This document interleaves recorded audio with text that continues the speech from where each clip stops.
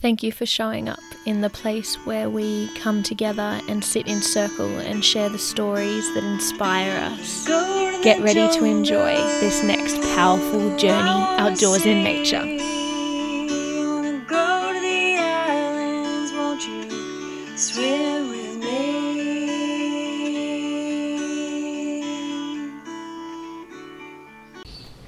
Hello, fellow adventurers. Thank you so much for joining us for another podcast episode where we get to hear about a really powerful journey that somebody has had out in nature that will hopefully make you laugh, make you cry, may change your life, or may inspire you. My name is Tegan, and I am currently on my way to moving back to homeostasis in my body, which means that I currently have a bit of a cold and I sound a little bit strange. And that's going to work in our favour because I'll talk less and we'll get to hear more from the wonderful woman who is joining me in this episode today. And with that, I will introduce her to introduce herself, basically. So thank you so much for joining us, Leith. I would just love to jump straight in, and I would like you to let the people know how old you are and what stage of life you feel like you're at. Oh, yeah. Well, the stage of life, I really don't know because it probably depends on what's about to happen next, which I don't know. Is there a stage you've just moved out of, maybe? Oh, yeah. I'd say I'm like midlife, mid to late life, late 40s. Yeah, there's an era of contentment, which I swear wasn't there in my 20s and 30s or even early 40s. Mm-hmm. So maybe a contentment stage, which I'm sure will end. And is contentment to you like calmness and presence, yeah, or just without all the societal conditioning bullshit? You don't care what people think so much anymore, or? Well, I mean, I care what they think. I'm really interested in what people think, but I'm not. Yeah, I guess I don't feel the same levels of stress that I used to feel. Yeah, and I'm not quite sure why. It could be age related. I have had a number of head injuries, concussions and such. That could have helped. It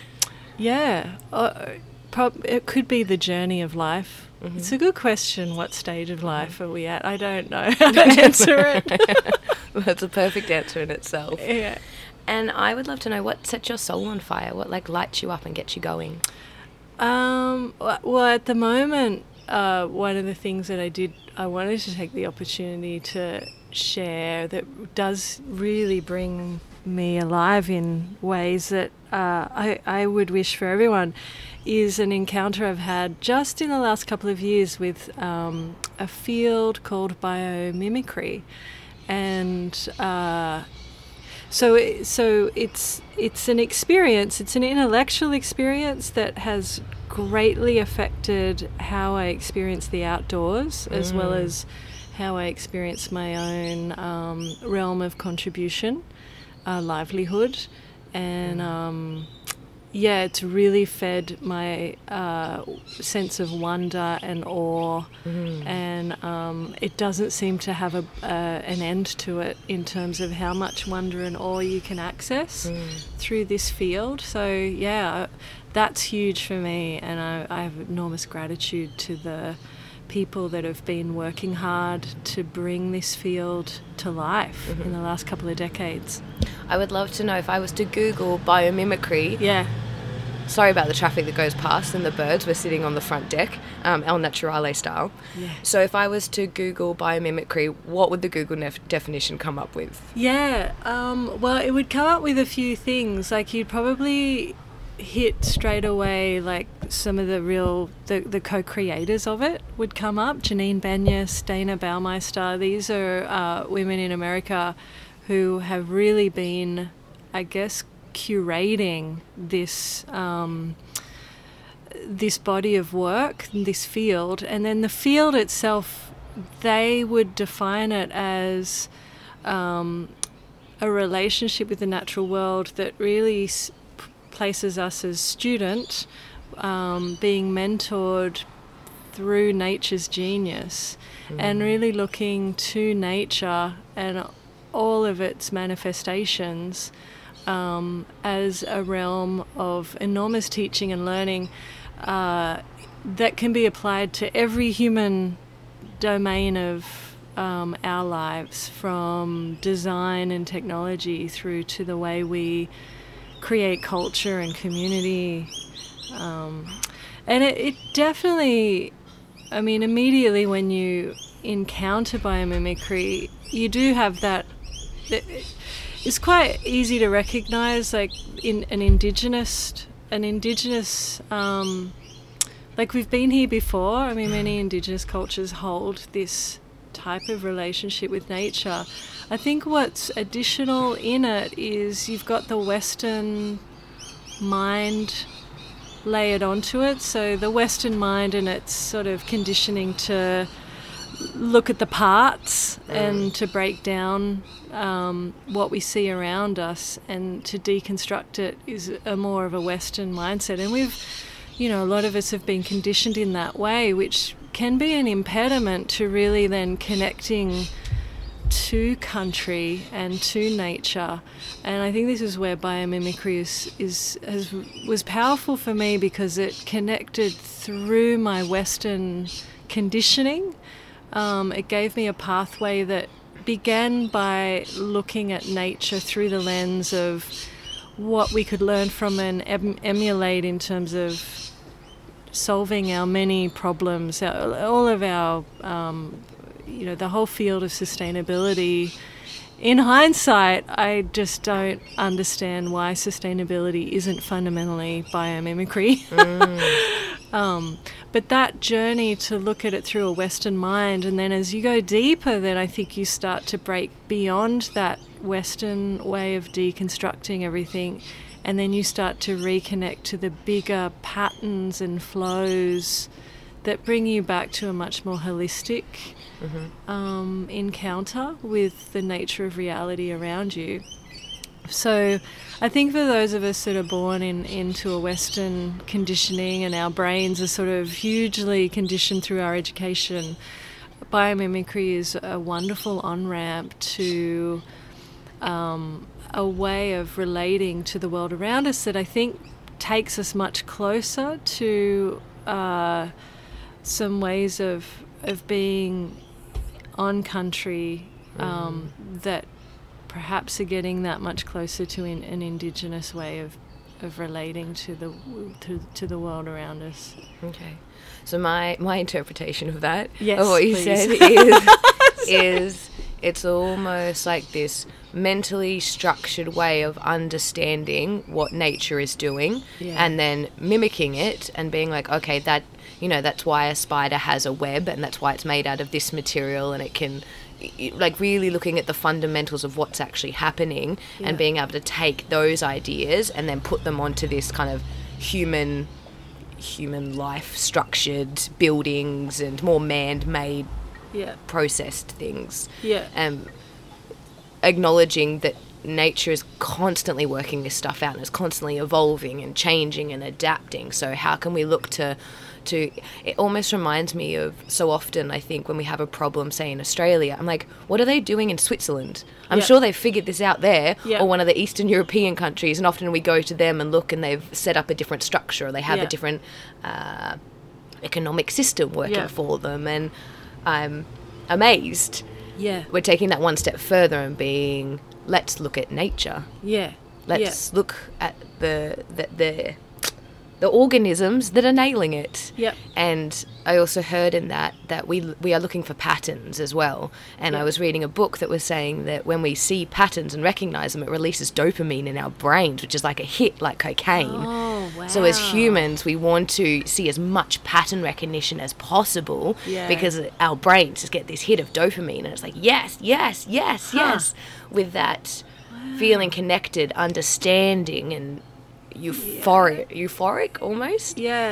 So that's so it's just mimicking. How can I mimic nature? How can I look at what it's doing and how it's succeeding, or where it's not succeeding, I guess.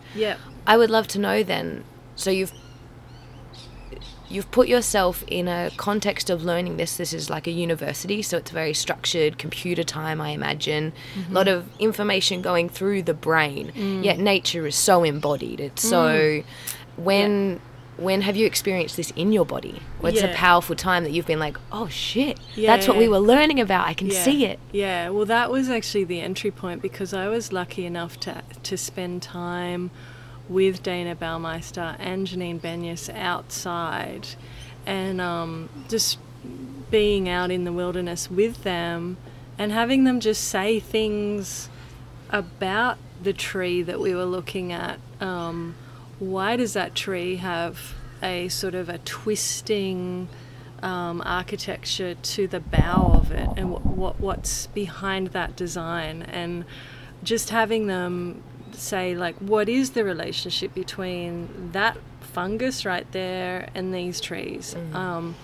What is this insect doing here, and how does it relate to what's around it?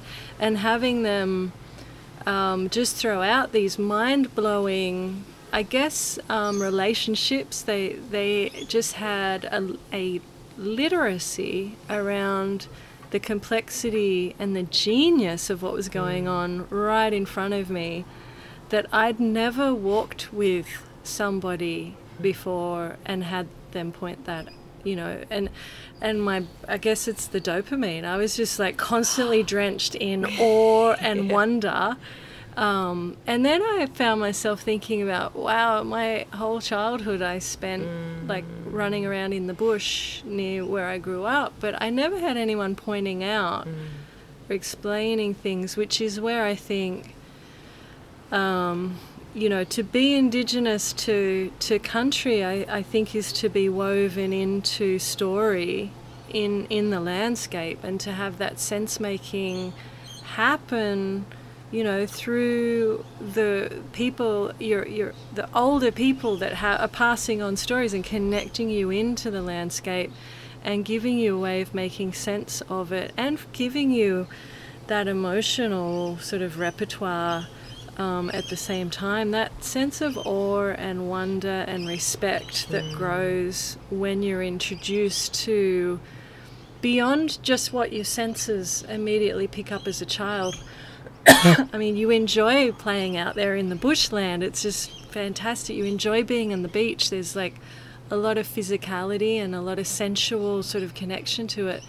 But there's something about the human mind and heart too, that if you have elders or culture around you that then takes you more deeply into the genius of that place, in whatever way that culture can do it, it's a very different experience, and it does bring you alive more in that place. And I actually felt like some real sadness about, wow, what's happened to our culture, the dominant cultures that have completely lost that way of, I guess, walking with the young into wild places and connecting them more deeply to story, and to the patterns that are there, and to the genius that's around us. Like, so few of us have that walking beside us when we go into these places, and the loss of it is so profound. And then that, in my mind, just connects so much to the grief then of the beautiful Indigenous culture that has been so traumatized in this country, and how precious it is to really protect and nourish those cultures, because they are ways of taking us into country that are more alive. And I don't know what's happened to our dominant Western culture that we lost that, but it's such a huge loss. And you feel the loss when you're in wilderness with an elder, or with somebody that can carry culture that deeply weaves you into the place in a way that your mind just becomes alive with, and your heart, and whether it's the patterns around you, or whether it's individual information about different organisms and how the incredible things that they do, and all the ways that they contribute to the life around them. So that, to me, I'm just on that whole trip of being in wilderness in ways that explores how to awaken that wonder and that awe. Yeah. Wow. I love hearing you explain it like that. And I was also not comparing it, but trying to what's the word when you can relate to it. And I'm like, how have I done this? And what I'm hearing is, I loved hearing someone say that if we took the labels off things, that it ignites this sense of awe. So instead of being, oh, that's just a flower, if I had no idea what the word was and I looked at it, I'm in awe. Where'd the colours come from? It's so soft, and I'm so curious in nature to go find out more information, as opposed to, oh, that's just a pelican flying through the sky, as opposed to, that is a huge thing with this big long thing in the front, this huge wingspan, and this sense of awe. And when I hear you describe how you've learnt about biomimicry through the mind and understanding how everything's connected, you've then been able to feel it more when you're in nature. You've been able to feel that amazingness, how connected it feels, how, from that heart space as well, how much love and appreciation and respect. And I was giggling to myself because I think I've journeyed it the other way around, and that's through connecting with my body. And the more I've connected in my body and the senses and like touch, sound, movement, breath, and I've connected from that inside out, now when I go into nature, I may not know yet how all the mushrooms are connected underneath and talking to the trees, but there's some great books about it now, and this has to do with because the wind has changed and it's brought over this. But when I'm there, I feel the little mushroom, or when I see the glow in the dark mushrooms, I just stop, and I feel it in my body of wow. Or I pick up a leaf that has these beautiful colours of red and yellow and green, and I brush it over my cheek, and there's almost this part of me that's like, I don't give a fuck how we're all connected, like through my mind, this just feels good. And that gives me a new sense of appreciation, and I also feel like I'm gathering data, but a different kind of curiosity. So why are these leaves here? They weren't here before. They've fallen from the tree. What time of the year is it? Oh, those birds have changed. And somebody I was talking to was saying that the more you open up your senses, the more instinctual you also become. Because my sight is opening up, the colours, I'm taking note, I'm curious. But there is almost this sense of importance, like everything is here for a reason. I may not understand the language of it yet, but I know that the bees come in this section in this time for a reason. There's some form of genius there. And I love to think of how those appreciation, almost yours is more of the structured information driven way, which our Western society loves, and then I've come at it from almost the softer intuitive feeling way. I mean, we're all going to the same place though, which I love.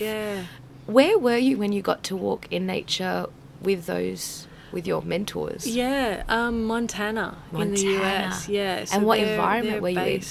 So, Montana is like, I think it's the least populous state in the US, and it's full of wilderness, and it's up north. It's near the border of Canada, so it's snows for half the year, and it's pretty mountainous country. So one trip, Dana's husband Thomas runs a llama hiking company. So we went out hiking each with our own llama. Are they the like animal? The pack? Do Not they hold the packs or anything? llama. The Dalai Lama. Everyone gets your own little Dalai Lama. Put it in your backpack. They can carry 70 pounds. Okay. And they're these beautiful, gentle creatures. They have soft feet, so they don't damage the landscape. And they just, they're brilliant to walk with. They're very gentle, sensing animals, much more almost a zero impact animal to go into wilderness with because of the way that they behave. Unlike horses, with their hard hooves and you have to carry food for them. Llamas just browse as they're toddling along the path. And what did you do with their poo? They just pooped out what they ate on the path, so and that's it was allowed. It's all just the same stuff. Okay. Yeah. So walking out there You're in Montana with llamas. with llamas and these biomimicry, basically the founders of biomimicry, and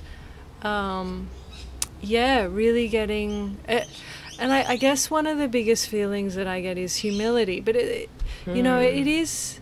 is amazing and important that you, as you say, you can come to it from a lot of different aspects of your humanness. You can come to it through your intellect. For me, when Janine or Dana would reference some science that maybe had just turned up, one example was Janine had recently read a paper where some amazing researcher had taken the time and trouble to actually count how many different species of microorganisms, so mostly bacteria or fungal sort of microorganisms, lived on this one tree. So there is this whole sort of field exploding around underground, the mycelial networks connecting trees, allowing trees to basically move energy and information between each other across vast areas of land. But this researcher had an inclination that, we know there's a lot of complexity underground now, but I think it might be above ground too. And they went and counted and found that there was something in the order of a couple of thousand different species of microorganism on the leaves of this one tree, which all sort of, for the pattern recognition part of this is about the big pattern of life, which is there really isn't any individual, that all organisms are a mutualism of multiple organisms. Like, we're all communities, and even our own, if you count up how many cells in your body are human and how many cells are actually not human, there are more not human cells in your body than human. Like, all of that on your skin, in your gut, your hair, eyelashes. We are a community in ourselves. So life at a pattern level is very much a sort of flow of relationship.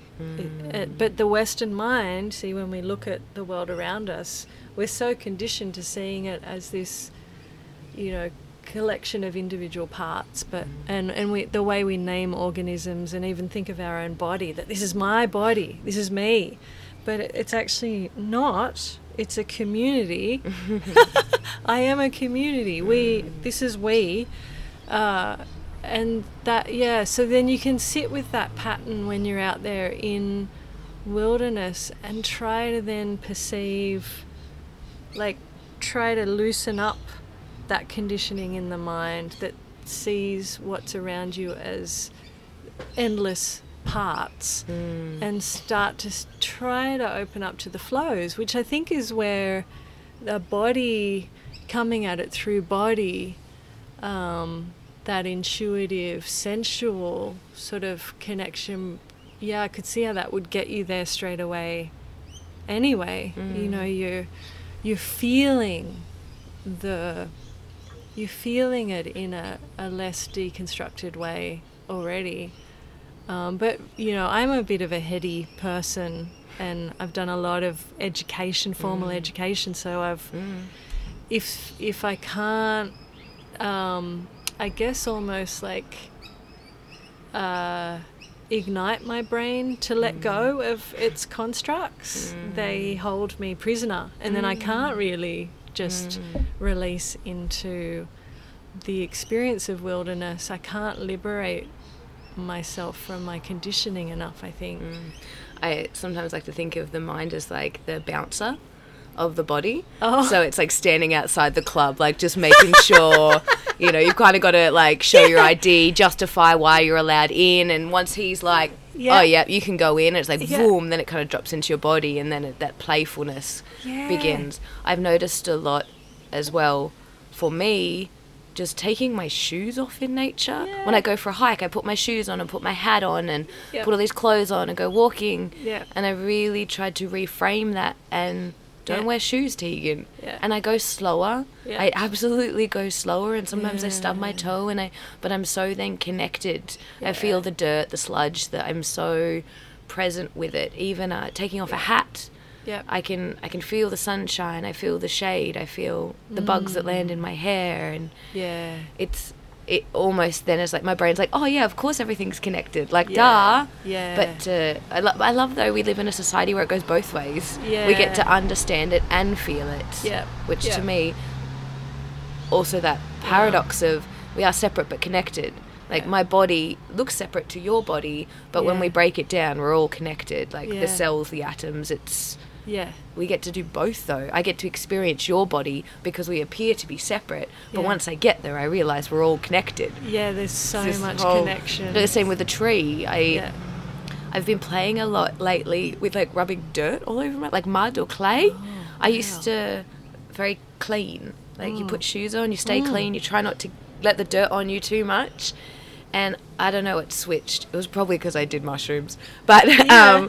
getting the clay and rubbing it all over my skin and being naked and like sitting Yeah. next to a tree and being it was just I was one with the whole environment, and then Yeah. it all made sense. Yeah. And Oh, it was man. so fun. And then of course I got to go to the stream and wipe it all off, and Yeah. and I love now wherever I go to a place, I will often like rub the dirt on me, and Wow. I will try to drink the water. Yeah. I mean, I drink every water. Yeah. And I know people are often, there's cattle or there's whatever's in the water, and Yeah. I'm often saying, well, we drink fluoride, so Yeah. I drink that all the time and I'm fine. So I think a little bit of whatever's in this water will be fine too. Yeah. And once I drink that waterfall and have it in my body and I'm sitting in the waterfall at the same time, I feel so connected, yet I can also feel the water on my skin. Yeah. And that, for me, is that sense of awe. Yeah. And when I meet someone like you and Yeah. you then get to explain, oh, well, that's because the water's doing this and it's travelled from here and it's connecting. And I'm just Yeah. like, oh, then it's Yeah. like double whammy, double awe. My Yeah. mind and my body are both like, yes! Yeah, true. Like my head's spinning out about, oh wow, your microbiome would love that. It would love you Nom, nom, sitting nom, nom. there and rubbing dirt all over your skin. Like it Yeah. would be, you would like. I mean, just one head sort of example is you would literally be connecting your microbiome community with place by doing that as one thing. But then there's probably all sorts of other energetic dimensions, like who knows really what the different fields of energy are in places, and how your body is actually connecting and vibrating with those. We don't have a lot of knowledge about that, but the So I think that intuitive science sense- is like catching up to spirituality almost. And- Yeah. But at the end of the day, I often think I always feel different when I come out of the ocean. And I would be surprised if anybody would suggest otherwise. Yeah. I may not know why or how or what exactly is going on, but when I go in, I can often feel like irritated, sad, something Yeah. will be, almost feels slow. Yeah. Or maybe intense, but I go in and I swim around and I play and I feel that salt water, and half the time I get up my nose and then I come out and there's like a refreshness. And Yeah, it does. I feel that, like it shifts the vibration of the body. I do that because I used to fly to the US to teach at Boston, and that's a long flight. It's just a crazy flight, and my body after a flight of that length would feel very vibrating at a really weird, and then but if I could get in the ocean the same day I landed, it would I could feel I can feel it now. it would just the deep hum would return. Yeah, who knows what that is, but it sure feels real to me too. What has been, and I'm just throwing this at you, what has Yeah. been one of the holy molies that you've learnt about biomimicry? Like a Yeah. specific example that people could relate to Ah. or might come across and never have even realised. Yeah, well, I mean, those really big ones, like there is no individual, like that's like, wow, you could sit with that a lot. and it gives you you're Can sitting you break outside. that down for me though? Like when you Yeah. say there is no individual, what do you? How do you know that? Take me down that mental pathway. If you were if your body were to only be human cells, only human cells. What makes a human cell? Well, that when you're reproducing cells, the cells are your DNA from birth. From when your parents had you. Okay. That DNA is self-replicating through your life. Okay. And those cells are reproducing each other themselves, with the same DNA being passed on from generation to generation of cells. So every 7 or so years, I think, we have a every whole cell new- in your body has flipped. Yeah. Some are flipping every few days. Okay. And some are taking years to go to a new next generation. I think like bone cells take, it's the years denser. between generations. But it's basically your DNA going from one cell to the next. Yeah. Well, okay, so there's all those cells making your organs and, everything from your skin to your heart and everything in between. So if you are only those, you would be dead. Okay. Like you are only alive because you're not only you. There's all over your body and all inside your body. There are largely bacteria, that are in a mutualism with you. They live with you. They get a lot out of being with you. They are you. So you wouldn't be able to digest. You would probably die of some terrible disease. Some other microorganism would probably, break through if you didn't have all of your microorganisms hanging out on your body. Yeah. So there is no you in terms of, like, most of us think I'm me and my parents had me. Yeah. But actually, it's not just your parents that had you. That you're co-created by this wealth of other species. That they are small, they're tiny but mighty. Other species that are actually co-creating you from day to day. And if you have a natural birth, apparently recent research has shown that your microbiome, about 70% of it, you are inoculated with that when you move through your mother's vaginal canal out into the world. You basically are getting this incredible coding from her body. She's gifting you her microbiome. You're getting something like 70% of it is being given to you through that birthing process, and that goes on to affect everything from your immune system, your digestive system, and we don't know, but there are all sorts of quirky anecdotal things, like, I don't know if you've heard of fecal transplants, but this is okay. Well, so we totally underutilize them as a healing modality, but the idea is you take a little bit of the microbiome from somebody who is in your life, so you sort of you're inoculated with each other's biome, so a family member, a partner, and if you're suffering from, there are a myriad of digestional and immune system issues that are resulting from your own internal microbiome is either out of balance or it might be dead. It just has suffered some catastrophic problem. And if you can reseed that with somebody's healthy one that you have been inoculated with previously, so it's not a total shock, you can reboot your microbiome. Well, there are these funny anecdotes of people receiving fecal transplants from perhaps smokers, members of the family that are smokers, and the recipient has never before wanted a cigarette, and then all of a sudden can't help but go out and get a cigarette because this microbiome has so many effects on us that we don't know, and it may really affect even our thought processes. So our emotional states, we really don't know a lot about our relationship with the community that is co-creating us. So, and it's not just us, it's all over. And even just an individual cell in our body has something inside it called a mitochondria, which is a bit of an organ in the cell that creates the energy for us. Well, that mitochondria apparently was a separate microorganism. We're going way back now, evolutionarily, who moved inside cells and created a mutualism inside those cells. So even individual cells aren't individuals. They're a collaboration of two different microorganisms that have basically found that by teaming up, they could solve a lot more problems than not teaming up. So then a second big, like, revelationary insight that you were asking, okay, what is it?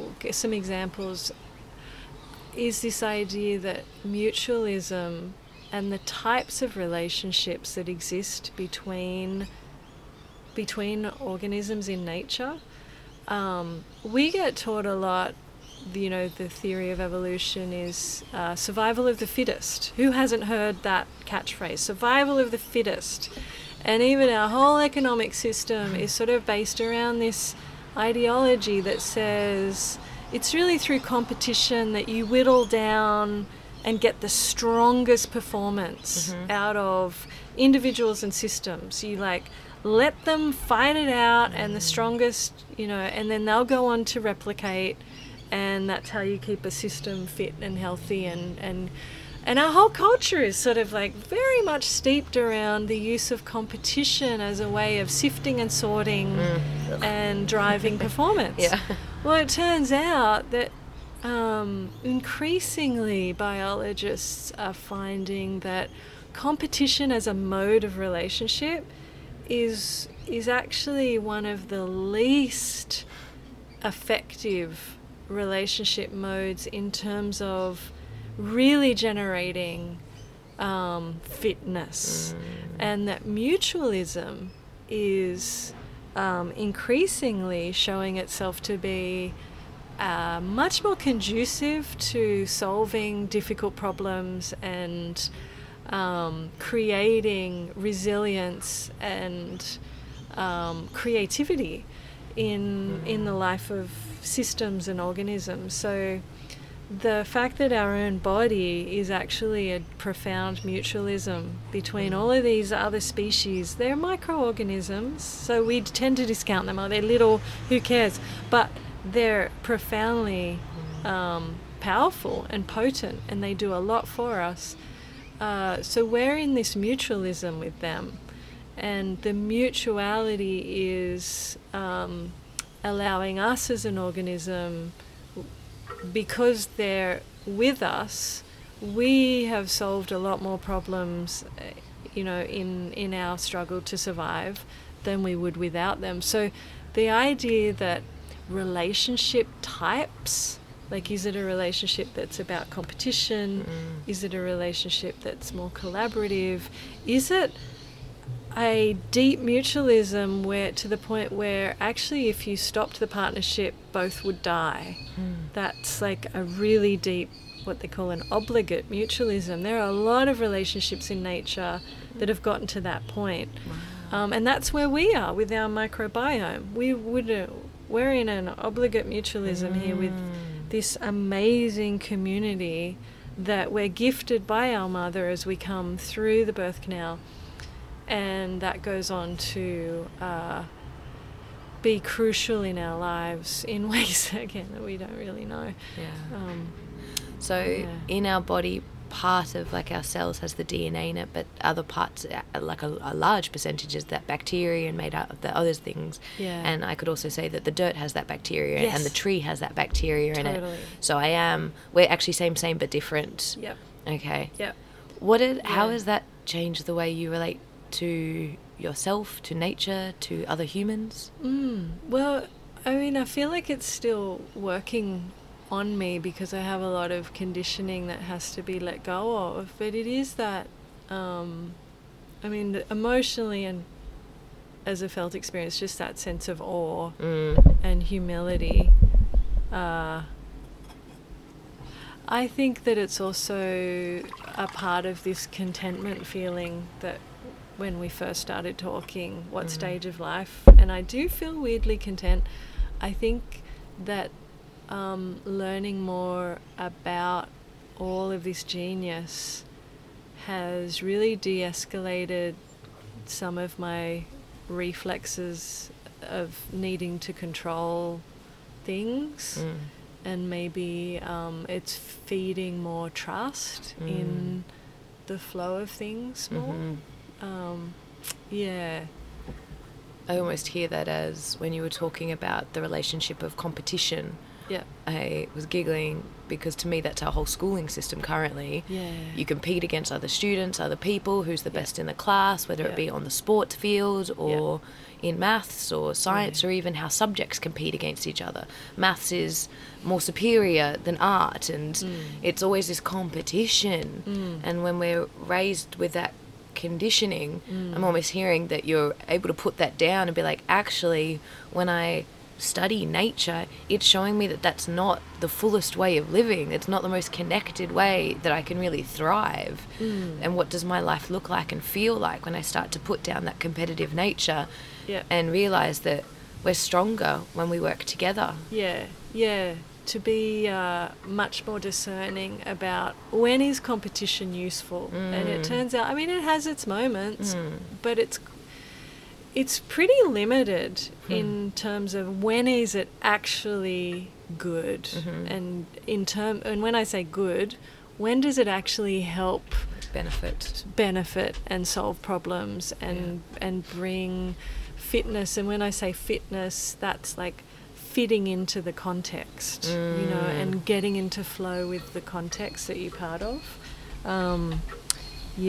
Competition. And you see it, as you say, it's all through our education system, right into academia, where faculty, to get tenure, they're very much actively disincentivized from doing research that is interdisciplinary and collaborative across disciplines. That's deeply disincentivized, which means then that, for generations, the academic space and the research that's come out of it has already been constrained by that modality of competition, which has really held us back a lot. And this is where biomimicry is so important, because it's a very interdisciplinary field that's trying to rebuild those connections and mutualisms across disciplines, so that we can look at the world less through this deconstructing it into just parts, and looking at more of the flows and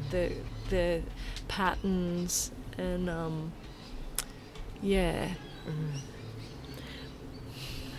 I've asked this question at the end of the podcast to basically everyone so far, and I'm intrigued to hear your answer. And I actually don't even know if I'm going to keep asking it.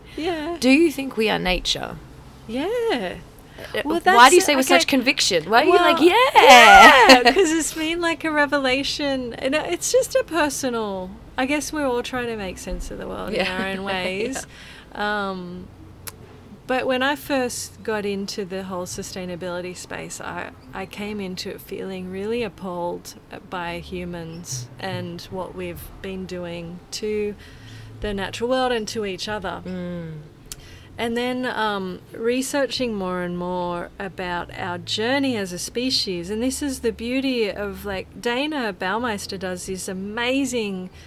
it takes her about 2 minutes to do it. And what she does is she shows you the 4.5 billion years of life, of the Earth's history, in what it would look like if it all happened in 12 months. Oof. So what happens on day 1, day 2, right through to the end of the year, right? So 4.5. And so when she scales that into 1 year, it really helps you get this, that it's something like it's not until February that life turns up at all on planet Earth. So the first nearly 2 months, it's just a planet with a lot of water on it. Then you get these single-cell organisms turn up in the oceans. There's no oxygen at that point. And then something like March, these single-celled organisms have this next huge breakthrough, which is they create photosynthesis. So now they're able to take the sun's energy and turn that into usable energy to build more cells. Yeah. So then this stays, that's the totality of life all the way, I think, to August. So it's like 8 months of the year of the planet's history is just single-celled organisms out there in the oceans. Then in August, these single cells have their next big breakthrough, which is they develop the ability to become multicellular organisms, which means they've created membranes between them that allow them to like now function together in a deep sort of single organism, but with multiple cells. Then in September, you get sexual reproduction. So right up until September in the year, Dana tells us that those single cell and those simple multicellular organisms were just replicating themselves. They weren't breeding between each other. But in September, they start merging DNA. So something happens from September to the rest of the year, which is mind-blowing. Because of sexual reproduction, you get all this diversity explodes. Fungus comes on land. Then you get vertebrates in the ocean. You get your first fish in November. You get insects turning up. You get amphibians and then reptiles. This is somewhere around December, I think. And then you get the meteor hits 67 million years ago down in Cancun and wipes the slate almost clean, like wipes out, 70-80% of life on Earth is just done because of this meteor strike. This is where we lose the dinosaurs. Then it reboots again, and this is where humans turn up 36 minutes before the last day of the year of the planet's life, right? And in that 36 minutes, we spread out across the globe, and it turns out there are a bunch of different kinds of humans. It's not just Homo sapiens, there's Neanderthals and something like 5 or 6 other kinds of humans. And mermaids and fairies and river nymphs. There you go. Yeah. And so we spread out across the world, and then you have people walking all the way, supposedly, this is what the story goes, people walk all the way from Africa around to Australia.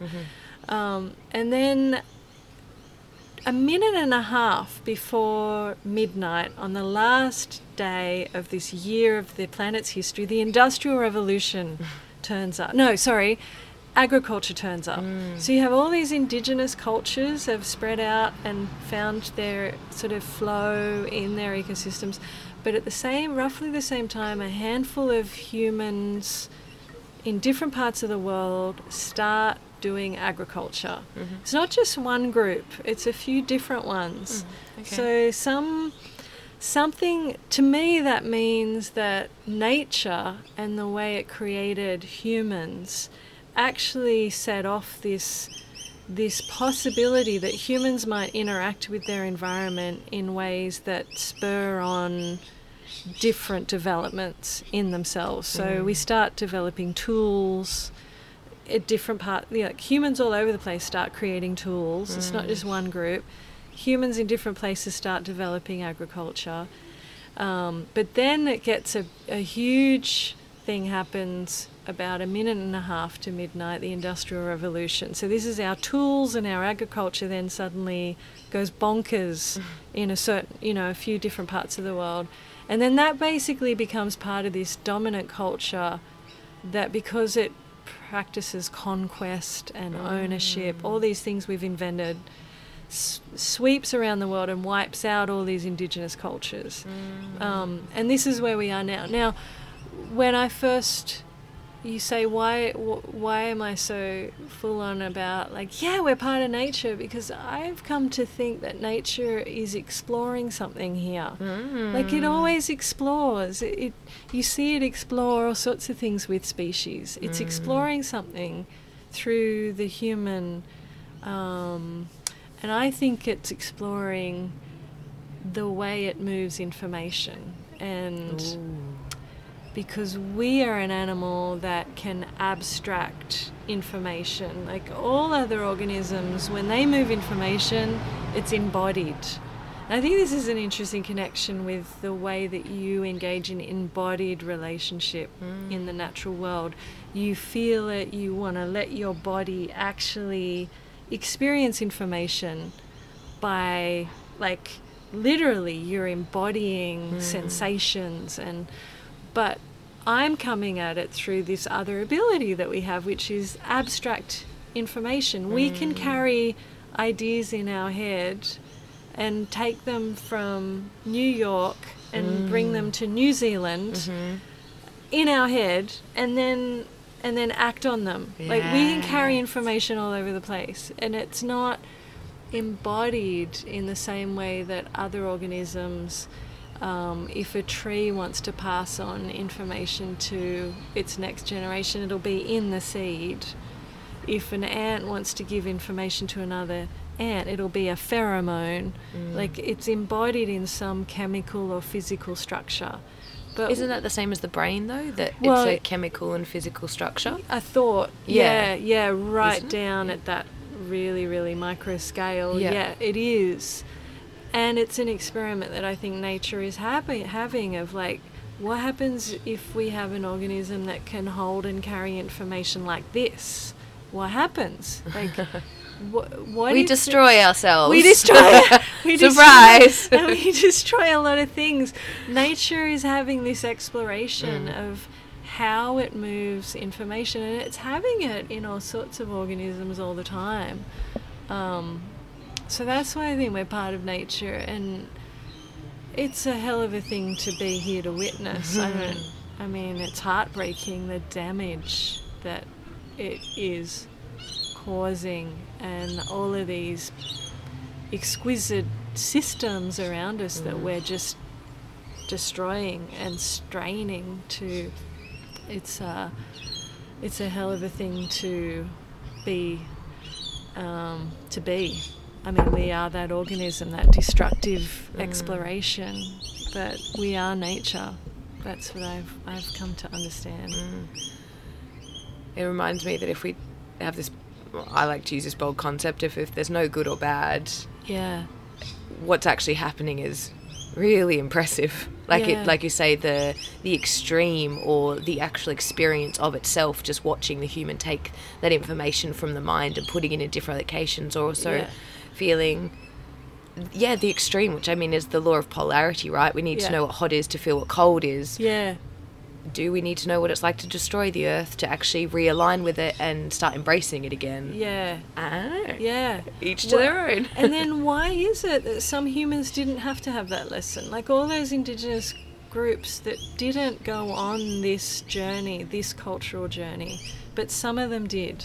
So why did some of our brothers and sisters get swept up in this cultural, like, weird arc that we're on, that has then, because it's seeking to dominate, has come back and swept many of our other brothers and sisters that had actually found homeostasis in their cultural, like, connection. They were holding information and using information through the way they had woven culture in a way that was sustainable, you know. But then some of us, we broke those, you know, something happened. So do we, I guess, to learn from our endeavours that found their way to belonging, and look at the ones that lost belonging, and the craziness that's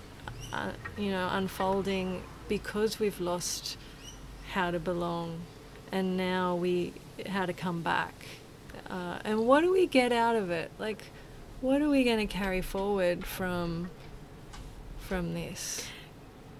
I tend to answer those questions with, I guess, my belief system or spirituality, or rather, to me, it just takes the conversation esoterical, which I enjoy because I love having the sciencey and then the esoterical as well. Yeah. Where do you go with those questions with your little scientific brain, well, your big scientific brain? Oh, Where does it then just stop and then you're like, well, there's some things we don't know, or do you find yourself stepping into that other belief system, or do you get the Dalai Lama out and ask him, like out of your backpack and ask him, or where do you go personally? What do you do with this information? Yeah. I don't know. I think that's partly what's alive for me at the moment. I feel really drawn to the extent that is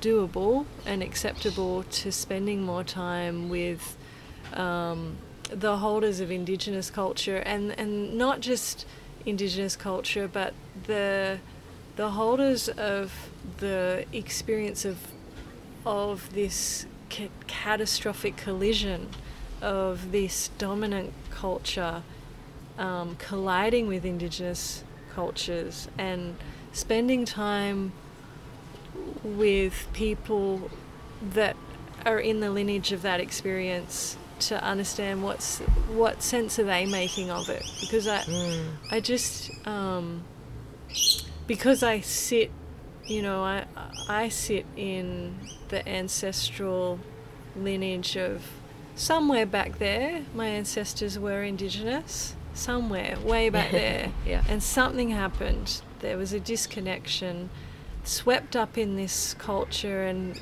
from what I've learned of some of my ancestors, there's been enormous suffering and struggle, but I haven't sat in the seat of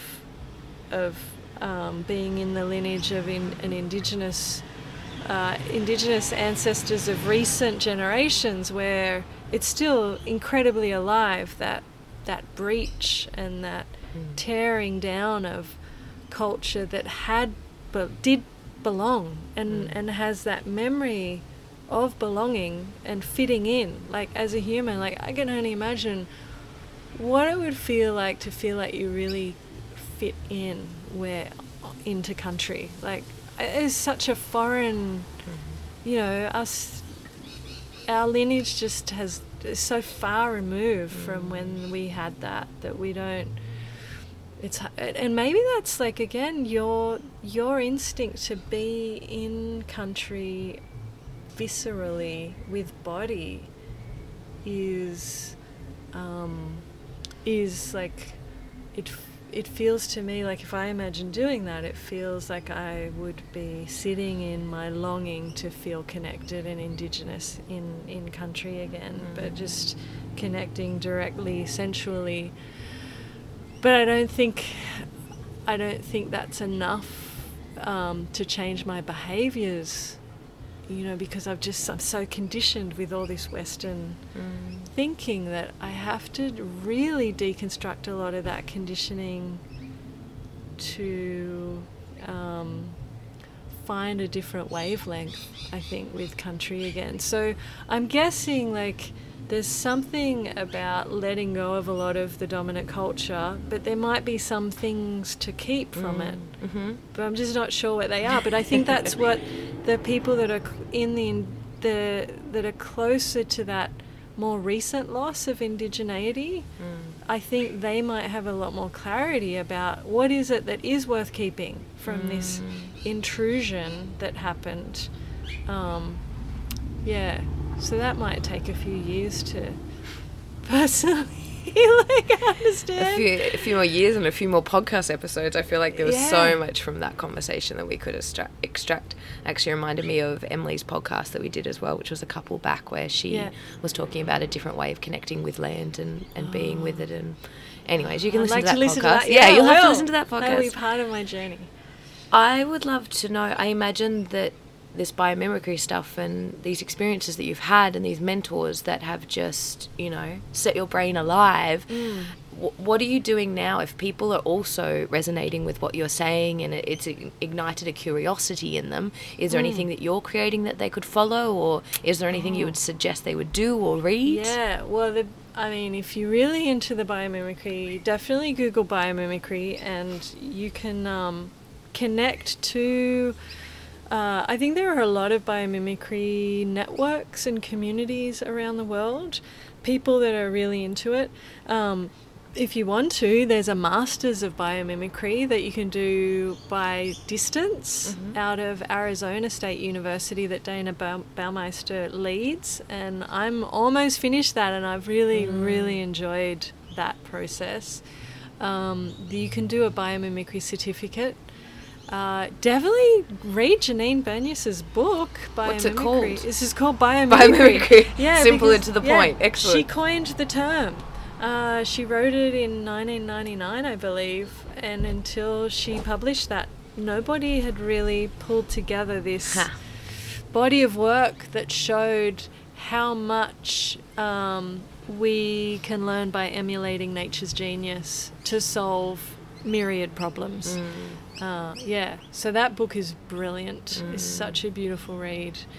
But just Google and there's a bunch of on YouTube, if you just Google biomimicry, Janine Banyas, Dana Baumeister, there's a bunch of clips of them talking about it, which are mind-blowing.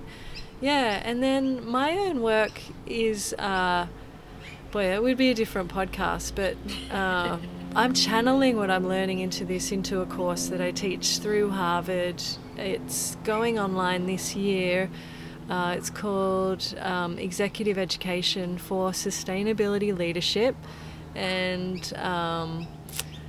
we kick off in September for a 3-month online course in that. And it's designed for senior leaders, middle managers, all sectors who want to adopt, who really want to drive sustainability into the core of their mission and their business. And we integrate a lot of biomimicry into that program because it's really helpful. Yeah. Wow. One thing that I guess I want to celebrate in you is the fact that you followed your curiosity down this path, and it really seems like, I know you're standing on the shoulders of giants as far as your mentors, but really you're still one of the frontiers of this whole concept. Like, if the book just came out in 1996, that was just like a sneeze ago. Especially in that 12-month time frame, it would be the last 0.1 of a second. So if there's, even for you listening, if there's something that sparked your curiosity in this, know that to follow that curiosity, and it is still new, and it does take courage to follow concepts and ideas that majority of people aren't on board yet. But if it feels good in your body and if it feels good in your mind, just keep following it and trusting it. Because that's adventure. That is one of the most powerful adventures that you'll ever have, is the whole adventure of your life. So and I see that in you, and I celebrate that, because it's often not the easiest path to try and get people to see things from a different perspective, or to go against the grain, or to just, like you're saying, like, we all want to belong, and it can be very scary to get on board ideas or to start spreading messages where we feel like our tribe will reject us because of that, that majority of what, the normal, which is just the majority. But when you feel so passionately about it, and you've that conviction of dedicating your life to it, is like, this is how fucking important it is to me. I've dedicated my whole life to this. And I see that in you, and I celebrate that. So thank you. And thank you for sharing your story and a little bit of how your brain works on this podcast. I'm trying to keep up with it the whole time. I know, when you're feeling under the weather, you've been amazing. Thanks to you. I kind of like my sexy rusky voice. It's a good one. Yeah, so follow Leith's book suggestions or YouTube suggestions, or even that incredible course that I can't remember the name of because it's so long-winded. Say it again. It's good practice for you. Well, maybe the easiest way is, if you're interested, you can reach me through LinkedIn, Leith Sharp, Leith Sharp, SHARP, and it's an executive education course in sustainability leadership. climate change, Big diversity, stuff. inclusion. Yeah. Oh, amazing. Thank you so much for joining me today. Thanks, Tegan. And thank you for listening this far. This was a juicy one. We went a bit over an hour. And if you're intrigued and you want to share one of your journeys or adventures, I would love to have a conversation with you too. Or if you have any feedback, or if you want to try and find Leith but don't know how to, just contact me. And until then, I look forward to sharing another powerful journey with you next time. Thanks, guys. Bye.